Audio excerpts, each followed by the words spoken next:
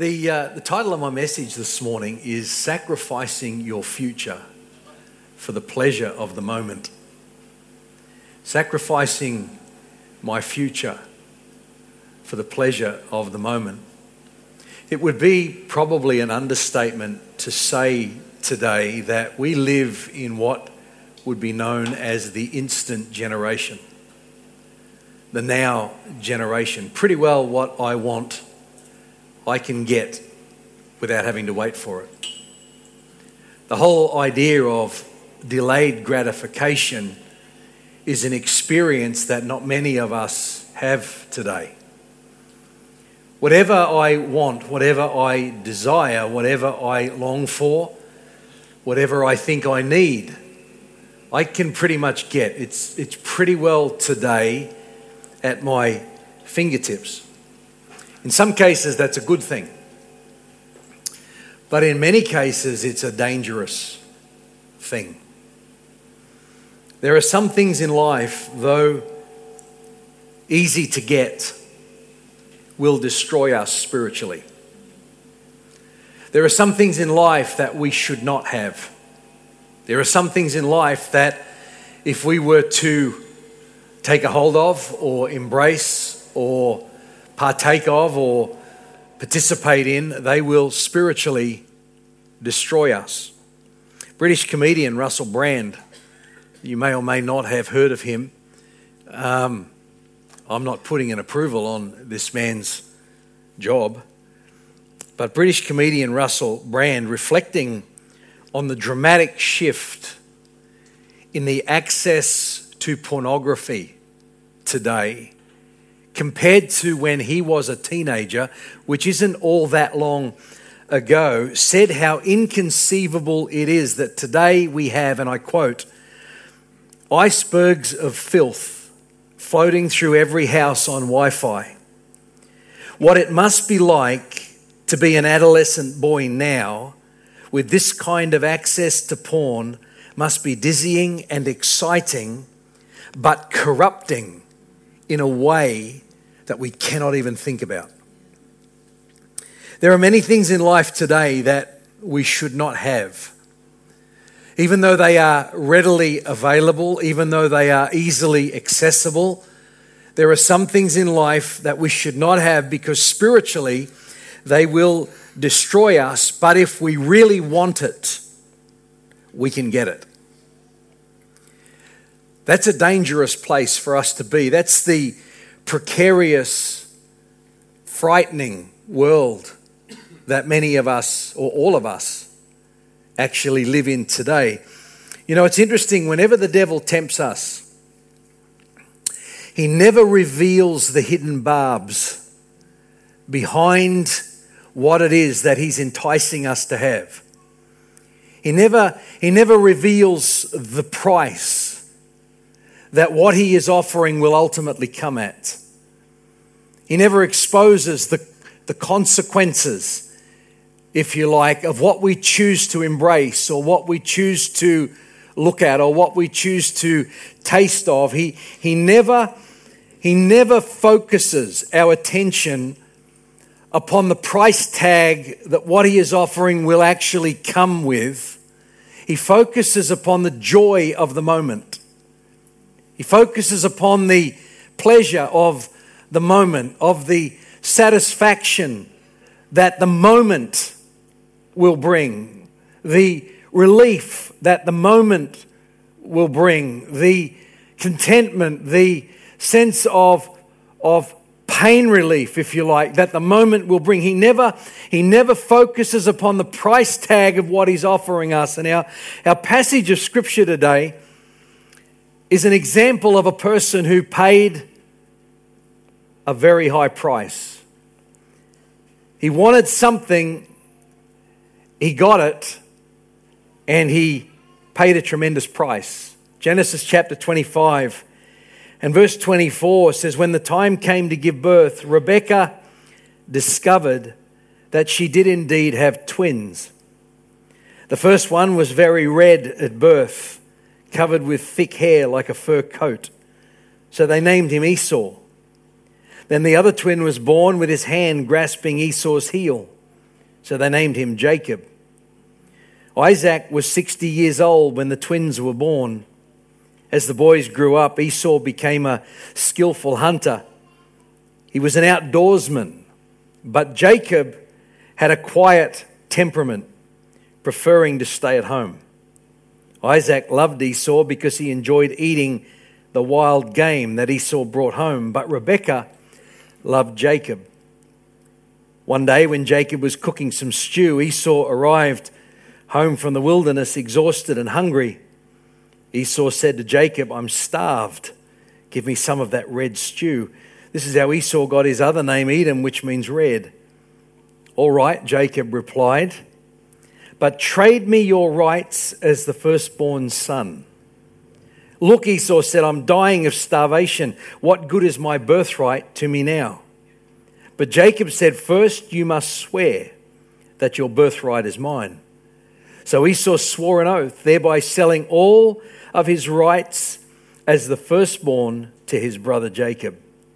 Then Jacob gave Esau some bread and lentil stew. Esau ate the meal. He then got up and left. And from that day on, he showed contempt for his rights as the firstborn. The birthright in the Hebrew family, we don't understand what it really meant. In our culture, in our society, we don't understand a lot of things that the Bible puts value on. There are some things that we think, what was the big deal? Who cares?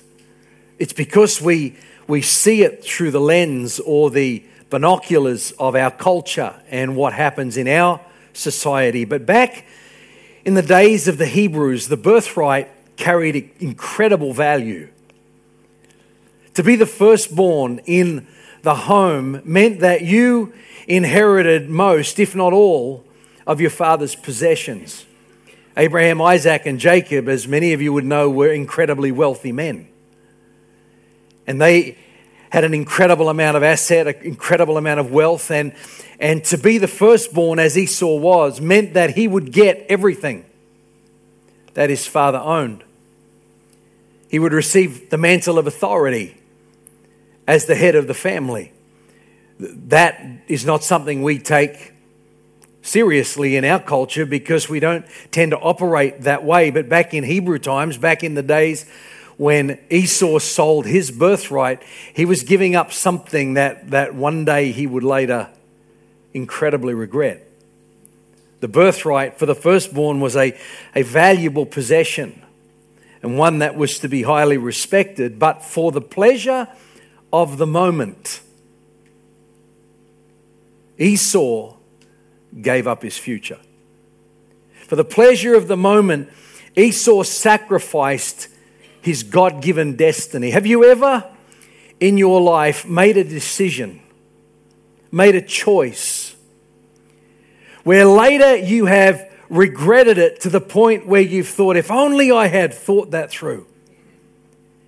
If only I had just weighed up the consequences of that decision back there, of taking that right-hand turn back there. If only I had just stayed on the path that I was on and not detoured the way that I did. At the time, I was not in a good place, and I just made a decision that if I had my time over again, I would have weighed up the consequences, and I probably would have just taken the pain of the moment rather than sacrifice my future for the pleasure of the relief of the moment. Have you ever made a decision in your life where you've wondered, if only I had done things differently, how would have things turned out for me? When are we in danger of sacrificing our future for the pleasure of the moment? Well, I think firstly, it's when we carelessly disregard God's ordained values in life.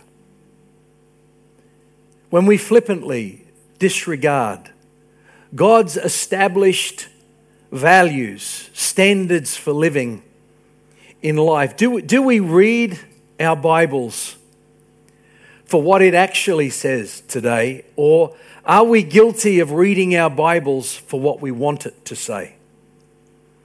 Do we go looking for what we want the Bible to give us?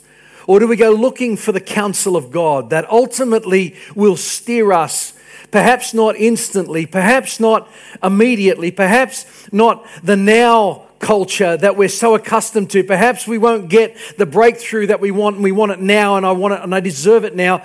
Do we go looking for what God would have us do to walk out of this hole, to walk out of this valley, to walk out of these circumstances, to actually grow in the way that He wants us to grow? Do we read our Bible today, as Pastor Denny said from this platform in Heartbeat a few weeks ago? Do we read it as a non-negotiable, or do we read it simply as a devotional, looking for a feel good? Are we sacrificing our future for the pleasure of the moment because we're flippantly and carelessly disregarding God's values in life? Let's look basically at the 10 Commandments. Really, they were given as our guide for living, our guide for success, our guide for fruitfulness. And God, when He gave us the 10 Commandments, He said, these are just basic, simple, common sense values for life. Do not steal. There are consequences. And I think stealing happens in all kinds of forms in our life today. And I think one of the ways that we tend to do that perhaps is a little bit of cheating on our tax return. You say, oh, well, nobody would ever know. But God knows. And the Bible tells us very, very clearly in Galatians chapter 6 and verse 7, do not be deceived.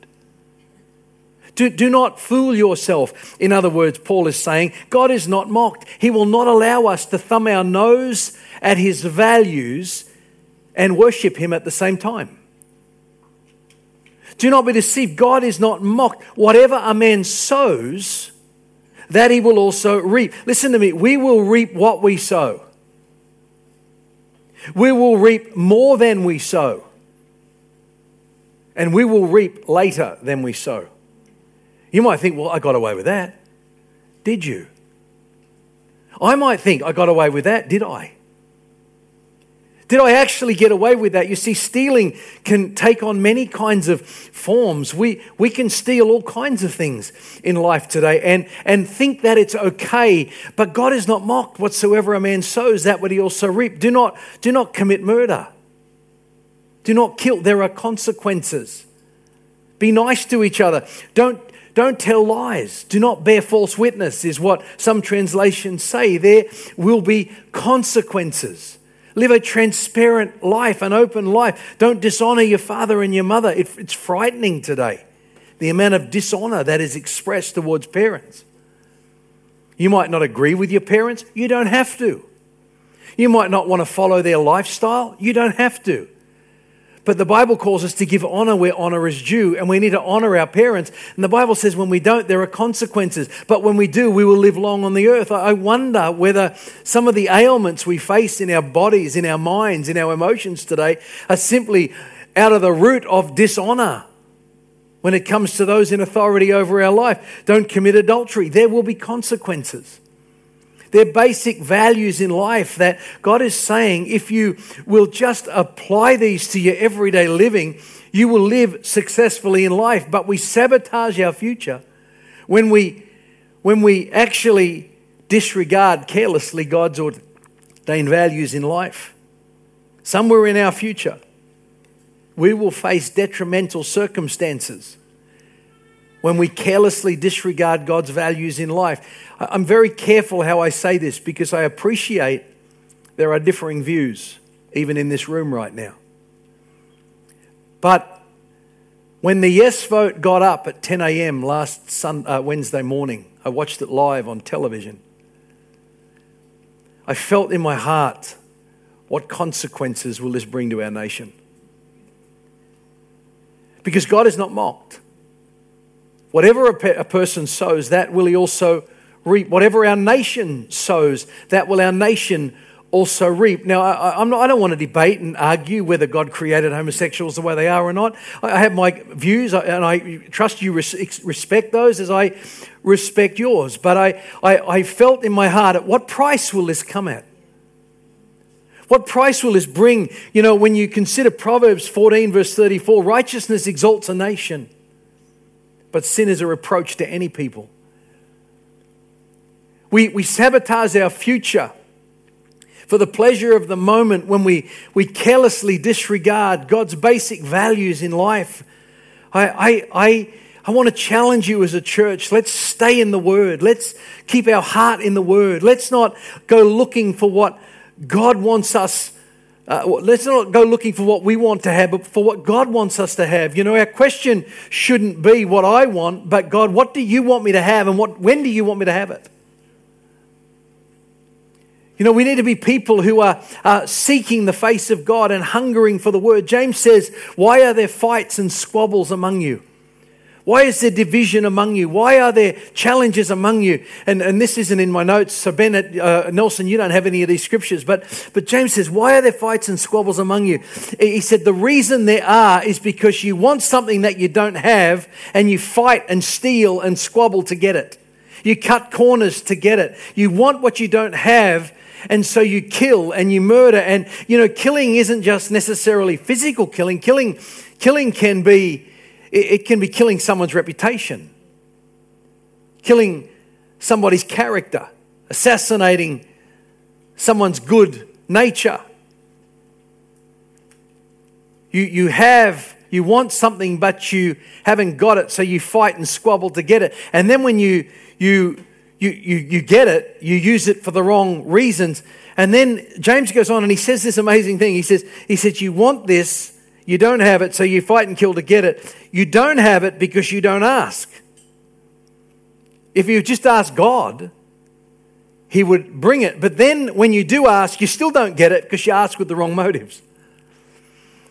We ask because it's the now generation. It's the instant generation. I want what I want, and I want it now. I just want to feel good now. And I come to church because I want God to make me feel good now. I want God to just touch me now. I want God to give me a blessing now. I want God to take away the pain now. And I understand that because there's so much pain in our world. But if we would just come to that place of surrender to Him and say, God, I'm just going to follow your word. I'm going to apply your principles, your basic principles for living to my life. He will start to turn your life around, and you will live a life of constant overcoming of the pains of life, constant victory over the storms of life, constant breakthroughs over the attacks that the enemy bring into our life. We sacrifice our future when we carelessly disregard God's ordained values for life. We sacrifice our future for the pleasure of the moment when we insist on the immediate fulfillment of our desires.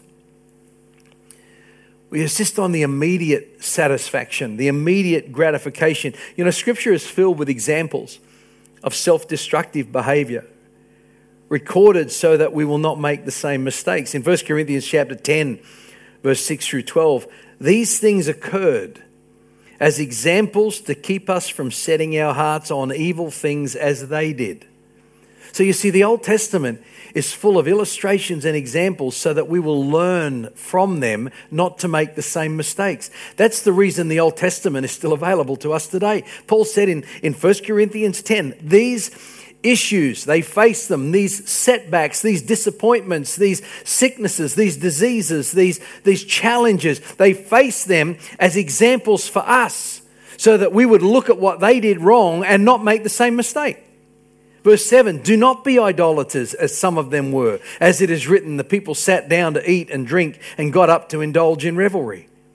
We should not commit sexual immorality as some of them did. And in one day, 23,000 of them died. We should not test Christ as some of them did and were killed by snake bites. And we should not grumble as some of them did and were killed by the destroying angels. These things happened to them as examples and were written down as warnings for us on whom the culmination of the ages have come. So if you think you are standing firm, be careful lest you fall. Paul's saying, look at the lives of those that have gone before you, people that have even had the hand of God upon their life, people that have carried the anointing, have dripped with the anointing, people who have done great exploits, yet have sabotaged their future for the pleasure of the moment. I think about Samson. If you've ever studied the life of Samson, he was a man set apart from birth. The angel of God comes to his mother and father and said he's to be a Nazarite from birth. And I don't have time to go into what that actually means, but a Nazarite was someone who was set apart. They made a certain vow to live a certain lifestyle, and Samson was to be a Nazarite. And one of the things that he was not to do, among other things, was that no razor was ever to touch his hair. So I've broken my Nazarite vow from the very outset. But a razor was never to touch his hair. And there was significance behind that. And he became the strongest man who ever lived. He could take a lion and pull his jaws apart and devour bears. And he was feared. But yet he had a problem with women. In fact, he had a problem with prostitutes. And he, for the pleasure of the moment, sabotaged his destiny and his future. And because he kept tasting of the things that were forbidden to him, he kept touching the things that would ultimately spiritually destroy him, because there was pleasure in the touch. There was pleasure in the embrace. I just wonder today how much of our future we are squandering because we've got one foot in the world and one foot in the church, rather than draw a line in the sand and say, I belong to Jesus. The world behind me, the cross before me, I'm following him, and my heart is fixed. My eyes are focused, and my determination is strong. I will serve Jesus for all the days of my life, and not look at dabbling into the good things that this world have to offer, because ultimately those good things will destroy us spiritually. Samson crossed the line, dabbling with this woman Delilah, dancing with Delilah. He was seduced. She said, tell me the secret of your strength. And in that moment of weakness, in that moment of pleasure, in that moment of vulnerability, he eventually revealed the secret and said, if my hair is cut, I will lose my strength. You say, oh, that's supernatural, that's weird. It's like, well, no, it was a principle that was violated. So he cut his hair. He wasn't supposed to cut his hair. The magic wasn't in his hair. The magic was in the vow, if you can call it magic. The power was in the vow. He violated the vow. And as a result, the Holy Spirit lifted off him. The enemy came and took him prisoner. How many people are living in prison today because of the pleasure of the moment? How many people, like Samson, pushing around and around and around that grindstone with his eyes plucked out, unable to see, but stuck in a cycle of addiction, stuck in a cycle of hatred, stuck in a cycle of pain, pushed around and around and around. If only he had stayed the course, forsook the pleasure of the moment for the sake of his future, he wouldn't have paid such a high price. Samson is just one of many, many examples, but I believe his pushing around that grindstone is a prophetic picture of so many of our lives today. We don't want to wait for God to move. We don't want to wait for God to provide. We want what we want, and we want it now. And as a result of that, we satisfy with the temporal and sacrifice the eternal. We sacrifice our future for the pleasure of the moment when we make major, often life-changing decisions in moments of physical or emotional weakness, which is exactly what Esau did.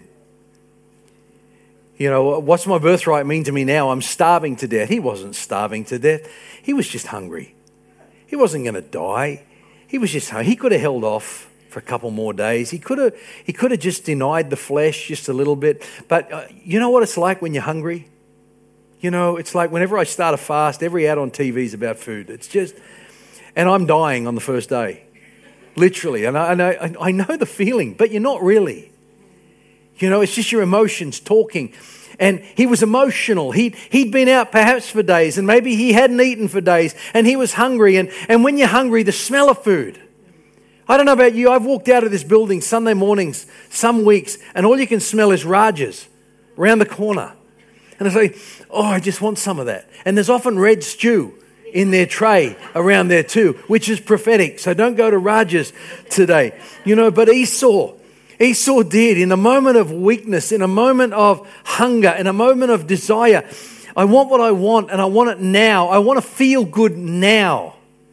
We can sacrifice our future, and we don't care what the price is. We don't regard the price. We don't think about the price. All we're focused on is what we want. And that's the current precarious and dangerous situation that our world faces today. In moments of weariness, in moments of loneliness, in moments of sadness, in moments of emotional hunger.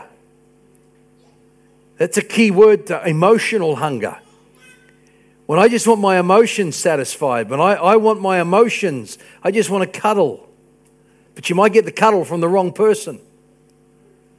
But we're looking for that emotional hunger to be satisfied. We can pretty much get what we want when we want it, and it can come at an awful, awful price. You know, I think of the weeks, the months, the years that followed Esau's decision to sell his birthright. You know, it's only 2 chapters later we read that he plotted to kill Jacob. It came at an awful price. It cost him dearly, and he never got it back. He missed it because he squandered it. You know, many years ago, when I was the assistant pastor here, there was an elderly couple in our church, and I won't name them because it's a rather sad story. But there was an elderly couple in our church, and they were a wonderful, godly couple. And Margot and I, way back even before, when we were just new Christian, or I was a new Christian, and Margot and I were engaged to be married, we were asked to lead a connect group of some of the elderly people in our church. And this couple were in that connect group, and they were a great couple. And if you ever went to their home, the home was immaculate. There was always the smell of fresh cooking. There was always scones being baked in the oven or something being cooked in the oven. And the house was just kept in a pristine condition. You'd be invited in, you'd get a cup of tea. Everything was fresh, everything was good. And they were a lovely couple. They loved each other. They were devoted to each other. And she got sick. And it was a sickness that ultimately took her life. And I remember standing with him. And she's in bed at the Mater Hospital, and I remember being there when she breathed her last breath, and we walked out together, and I prayed with him, and he was a sad, sad man that day because he lost his sweetheart. Well, it wasn't very long after he lost his sweetheart that loneliness began to set in. Emotional hunger began to set in. And it saddens me to say this, but he sacrificed his future for the pleasure of a moment. And he went looking for an old flame. A lady that he knew before he ever met his wife. A lady that he knew still lived in Newcastle, and somehow he was aware of where she lived, and he looked her up and said, "Would you like to get together for a coffee?" And she was on her own, and no doubt she was lonely. You know, the devil can exploit our emotional hunger. He can exploit our loneliness. And when we're looking for what we want and we want it now, rather than, "Lord, what do you want me to have and when do you want me to have it?" which is the wisest prayer to pray. He went and he met with this lady and they had coffee, and 3 minutes later they got married. Not quite 3 minutes, but almost. It was that quick. Within a month or two, they were married. A number of years passed. I'd heard that he had remarried, and it was very soon after his wife had died. But this lady was someone who didn't know the Lord and wasn't accustomed to church life. I came back here as the assistant pastor some years later, and one of my roles was visitation and pastoral care, and so I visited him. And I've never forgotten the day I walked into that same house. It was a mess. The same house. They hadn't moved. She'd moved in with him. The same house was in a shambles. The kitchen was dirty. He was trying to repair his stove. He was stooped over, not because of age. He was stooped over because he sacrificed his future for the pleasure of a moment. And I've never forgotten, I said to him, "Where's your wife?" He said, "She's drunk in bed." And she was. In the middle of the day, she was drunk in bed, and he began to cry. Tears rolled down his face. I put him in my car. We drove to a second-hand stove place. We got some parts for his stove that he was trying to fix, and he just poured out his regret poured out the pain, poured out what a foolish man he said I've been. I was lonely and I thought it would have been great. But for the pleasure of the moment, he sacrificed. Listen to me, folks. We reap what we sow. We reap more than we sow. We reap later than we sow. Safest question for a follower of Jesus to ask is, what does God want me to have? When does he want me to have it? Let's take a moment to just think about this bowl of stew. What's in your bowl of stew today? You know, if the bowl of stew that you hold in your hand may be very different to the bowl of stew that the person next to you is holding in their hand. What is in your bowl of stew? What is tempting you today to sacrifice your future for the pleasure of the moment? What is stopping you from standing back saying, does God want me to have this stew? Or does he want me to hold off for his timing, for his purpose? What's in our bowl of stew today? So I lifted my fork full of prejudice, where I can judge the behavior of others without knowing their story. I can judge the behavior of those that have wronged me, those that have hurt me, those that are behaving in a way that I would never behave, those that are sinning in a way that I would never sin, because my sins are okay, but your sins are not, which is really what prejudice is all about. It's judging somebody else's actions without knowing their story, without knowing what has produced the pain, what has produced the action, what has created the behavior. And I'm not saying we should condone behavior. What I'm saying is we shouldn't be quick to judge people because of their behavior. You know, over the years that I've been leading this church, we've had some strange things happen in our services. I don't know if any of you remember the baby oil man. He sat on the front row just over there, and it wasn't that long ago. It might have been a year ago, 2 years ago. I lose track of time. But he came in and he'd taken his shirt off, and he began to cover himself in baby oil right there on the front row, dripping all over the seats, the carpet. I think, what are we going to do? And I remember one of the worship leaders, I think it was Dan, was up here playing his guitar, and he said, I'm watching him, and I'm thinking I'm ready to take my guitar off and crash tackle this guy. I thought, you won't hold him. He's like a greased pig. And some of us were wondering, did he grease himself up because he was going to do something and then nobody would be able to get a hold of him because he was so greased up? But it was bizarre. It was out there. And I remember in the meet and greet, I didn't want to go and say hello to him, but I did. I didn't want oil all over me. I walked up and I said, hey, how you doing? Where are you from? Nowhere. It was a real gruff, it was bizarre. It was out there. But, you know, it could be so quick to just get angry with that. And look, to be honest, at times I do get angry with things like that. I mean, how dare you come in and disrupt the service? How dare you? But you know something, there's something broken in a person's life that makes them do it. We've had people take their clothes off in church. It's not nice. Look, most of us look better with clothes on. It's like... But we've had some strange things happen in church, and it's like you think, dear me, what do we do here? How do we just stop this? Do we intervene? What if we intervene and hurt them? And it's weird and bizarre, but it can be so easy to prejudge what is happening. We've had violent outbursts in church. I think Fred's here. Fred's down the back. Fred's copped a smack in the mouth.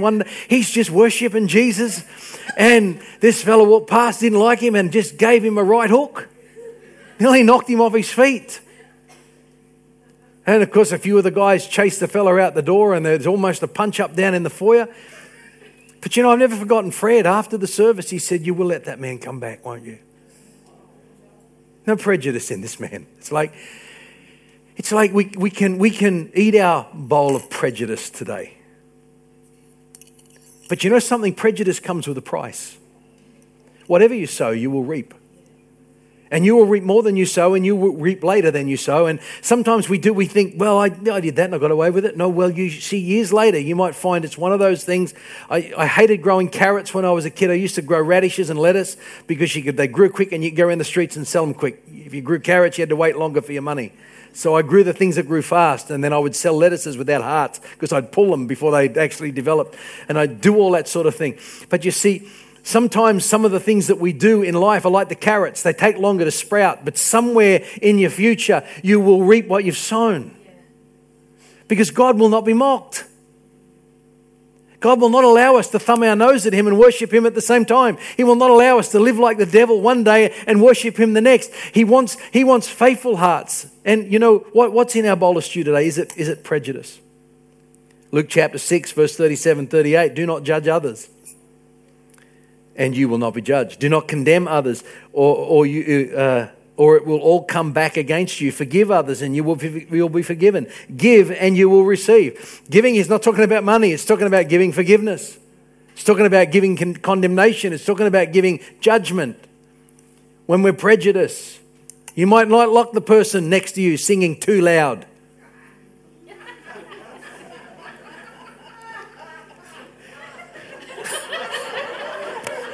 You can sit next to me, Sandy, anytime you like. I love Sandy. I love her enthusiasm and her exuberance. It's just coming out of a heart that loves Jesus. But you might not like that, and you can get agitated and you can be prejudiced. But you don't know Sandy's story. The lady's got a lot to be thankful for. You know, if you only just know a little bit behind some people's behaviours.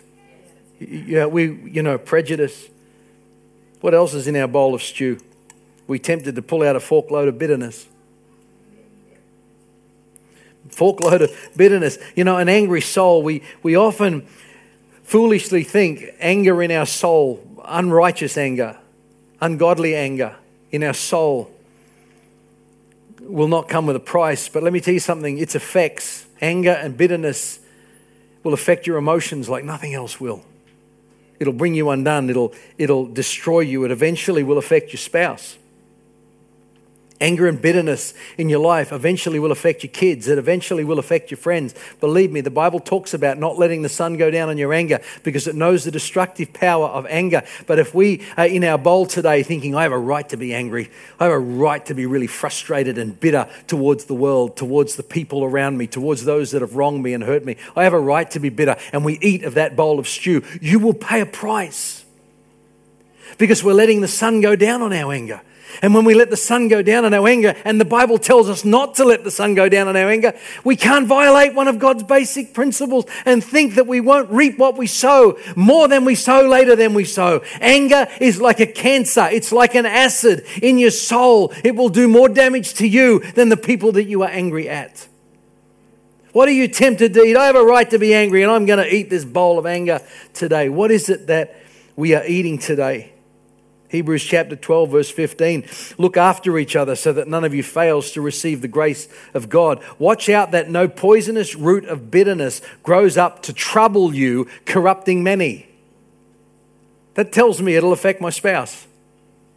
It tells me it'll affect my kids. It tells me it'll affect my workmates, my colleagues, my neighbours, my family, my friends. It tells me, let's not violate God's basic principles in life. What else is in our bowl today? Let me move quickly. Drugs. I shared a few months ago, about the snake handler. And the snake handler will tell you that you rarely get bitten by a snake when you pick it up. Most snake bites happen when you go to put it down. And it's the same with drugs. You take it up, you don't get bitten the first time you use it, the second time you use it, the third time you use it. It's kind of just, you feel good. And I think, I'm getting away with this. You're not getting away with it. You reap what you sow. You reap more than you sow, and you reap later than you sow. And I have seen over the years, not only within our family, but I've seen it within my church role in ministry and leadership. I have watched people touch drugs, and it's ruined their life. They end up gaunt, they end up with their eyes sunken, they end up sick, they end up either overweight or underweight or whatever it is, with sores all over their body. They lose their job, they lose their dignity, they lose their self-esteem, they lose everything. What's in our bowl of stew? Well, you don't know what the world's done to me. I deserve a hit of drugs. And drugs today, we might think, well, I don't use illegal drugs. Let me tell you something. Legal drugs can be just as destructive. You get prescribed some things that you just can't get off. And then you go looking for things that you can legally get access to, and you end up with all kinds of stuff. But we think we've got a right to eat our bowl of stew. We're sacrificing our future for the pleasure of the moment. Fornication and adultery.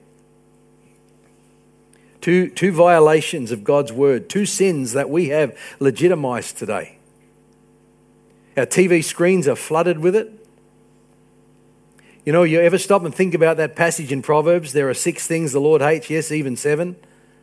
You list off those things: a lying tongue, a deceitful look. It goes on with all these 7 things that God hates. We turn our televisions on every night and we're entertained by every one of them. I turn my television on and I'm entertained by it. And sometimes I go to bed thinking, I feel dirty. Why am I being entertained by things that God hates? Why aren't I drawing a line in the sand saying, God, I want to serve you and I want to follow you and I want to put the world behind me and the cross before me? You know, one night of pleasure may cost you your future far more than you realize. Hatred, I've already talked about hatred. Unforgiveness, you and I can never justify unforgiveness. I'm sorry, but we can never justify unforgiveness. Jesus forgave us freely. Freely we have received, he tells us, freely give. He taught us very clearly, he said, if we are to pray according to the will of God, we are to pray, Father, forgive me in the same manner that I forgive those who have sinned against me. You think, I can't do that. Yes, you can. With the help of the Holy Spirit, we can do all things. Through Christ who strengthens us, we can do all things. He can do a miracle in our heart. He can heal us. He can restore us. He can put love back in our heart. The love of God is shed abroad in our heart by the Holy Spirit, not by me. And when I get into the presence of God, forgiveness can flow. Miracles can happen. Supernatural things take place when the Holy Spirit has given access to my heart in that posture of surrender. If I just let him in, he can change me to the point where I say, I never ever thought I could love them again, but I do. You and I can never, ever justify unforgiveness. Unforgiveness comes at a very high price. Eating that bowl of unforgiveness, I'm just going to eat this unforgiveness. I have a right to hold this grudge. I have a right to hang on to this. Esau ate the bowl of stew to satisfy the moment, but it cost him his future. What are we consuming today? What are we allowing to consume us today that is costing us our future? That is sabotaging the hand of God upon our life, that is blocking the anointing from flowing out of us. The anointing that we have received, the Bible says, lives within us.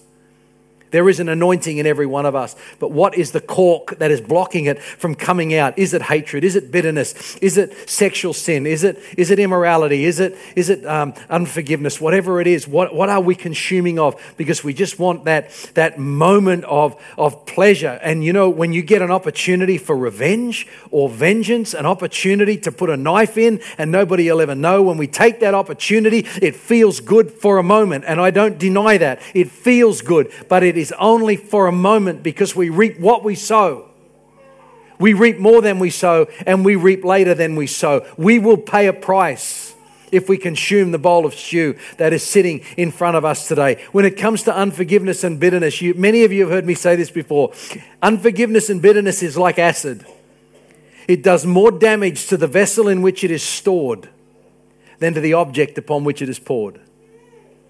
You can spew out unforgiveness and hatred and resentment and all kind of, and I'm not downplaying some of the horrendous things that have happened to some of you. And neither is Jesus. But he's a rebuilder of our life. He does not want us to go back looking for revenge. He wants us to leave the matter in his hands.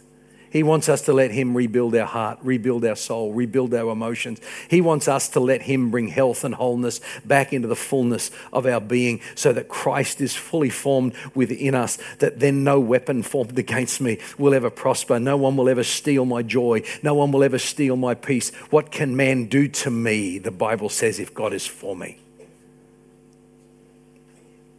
What are you eating from your bowl of stew today? What are you indulging yourself in to satisfy the temporary at the cost of the eternal? I want to encourage some of you, get alone with God. Ask his forgiveness for harboring values and feelings and thoughts that are contrary to his word, that are not what he wants for you. But then ask him for an outpouring of his Holy Spirit to strengthen and enable you to live a life that glorifies him, a life that brings the power of heaven to your backing. Because when we live to please him, all of heaven begins to back our every move. What posture do you have today? Is it a posture of surrender? A posture where Jesus is allowed absolute access to every part of your life? It's the only way to absolute success, fruitfulness, and breakthrough. Let's pray. Father, I thank you this morning for your presence in this place. I thank you for your word. I pray, Lord, that it won't have gone forth unfruitful today, but it will accomplish what you desire in this house. You know every heart that has heard what has been said today. You know what's been said and what they need to receive from what's been said. And I pray that you would bring revelation and insight and understanding, Lord, from everything that's been said to meet whatever need or challenge or storm is being faced by every individual in this place right now. Just while your eyes are closed, your heads are bowed. Maybe you've come into the meeting today and you don't know Jesus Christ as your Lord and Savior. Maybe you've come into the meeting today, you've never surrendered your pain to him. Let me tell you something. The Bible calls him the great physician. Jesus himself said it's the sick that need a doctor, not the healthy. And you might have come in today and you might have made yourself sick with anger. You might have made yourself sick with resentment, sick with bitterness, sick with hatred and frustration in your life. You might be indulging in things today that are not what God ultimately wants for your life. But you've come in to the meeting today and you thought, I really need this Dr. Jesus to come and do a work in my life. You know, the Bible tells us in Philippians chapter 1, verse 6, he who begins a good work in you will bring it to perfection. And today I want to offer you to step into the start of him doing a great work in your life. What he starts, he will complete. What he commits to, he will fulfill. If you've walked into the meeting today while eyes are closed, heads are bowed, and you've never received Jesus as your Lord and Savior, but something has spoken to you today and you say, I want Jesus to come into my life, I want you to raise your hand right where you're sitting. No one's going to see it. Eyes are closed, heads are bowed. I'll see it. I'll acknowledge it. You can put it down again. I'll just know to pray for you. There's someone today, you want Jesus Christ to be your Lord and Savior. I want you to raise your hand very quickly in these closing moments. Hold it up high so I can see it, and then I'll acknowledge it, and you can put it down again. Thank you, sir. Down the back there, you can put your hand down. Someone else, you want to join this man, is saying, I want Dr. Jesus to come into my life and start that work of restoration, healing, rebuilding. Very quickly, these closing moments, you're someone else, you want to join this man today, raise your hand up nice and high.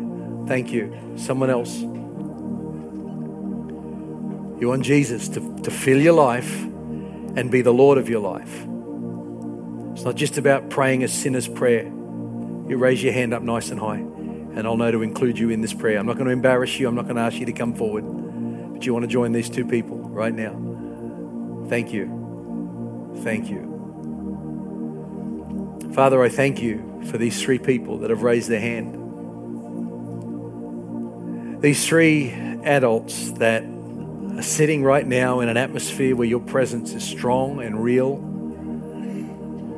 but in an atmosphere where they're saying, Jesus, I want a taste of your kingdom. I want what you're offering today. I pray today that these three people will come to the Father through a surrender to Jesus Christ as their Lord. Again, Lord, I declare in this place that you are the way, the truth, and the life. No one comes to the Father. No one comes to God except through you. And these three people today are saying, Lord, they want to come through you, the doorway, into the sheepfold. We're going to pray this prayer together, but those three people who raised their hand, I want you to pray this right out of your heart. But let's all pray this to help them. Lord Jesus, I come to you this morning to surrender my life. I surrender my journey, every experience I've had, both good and bad. I surrender it to you. And I ask you today to forgive me of all my sin. Wash me clean in the blood of Jesus. And I pray today that you will become the Lord of my life. And from this day forward, you will help me follow Jesus by the power of your Holy Spirit. In Jesus' name, amen.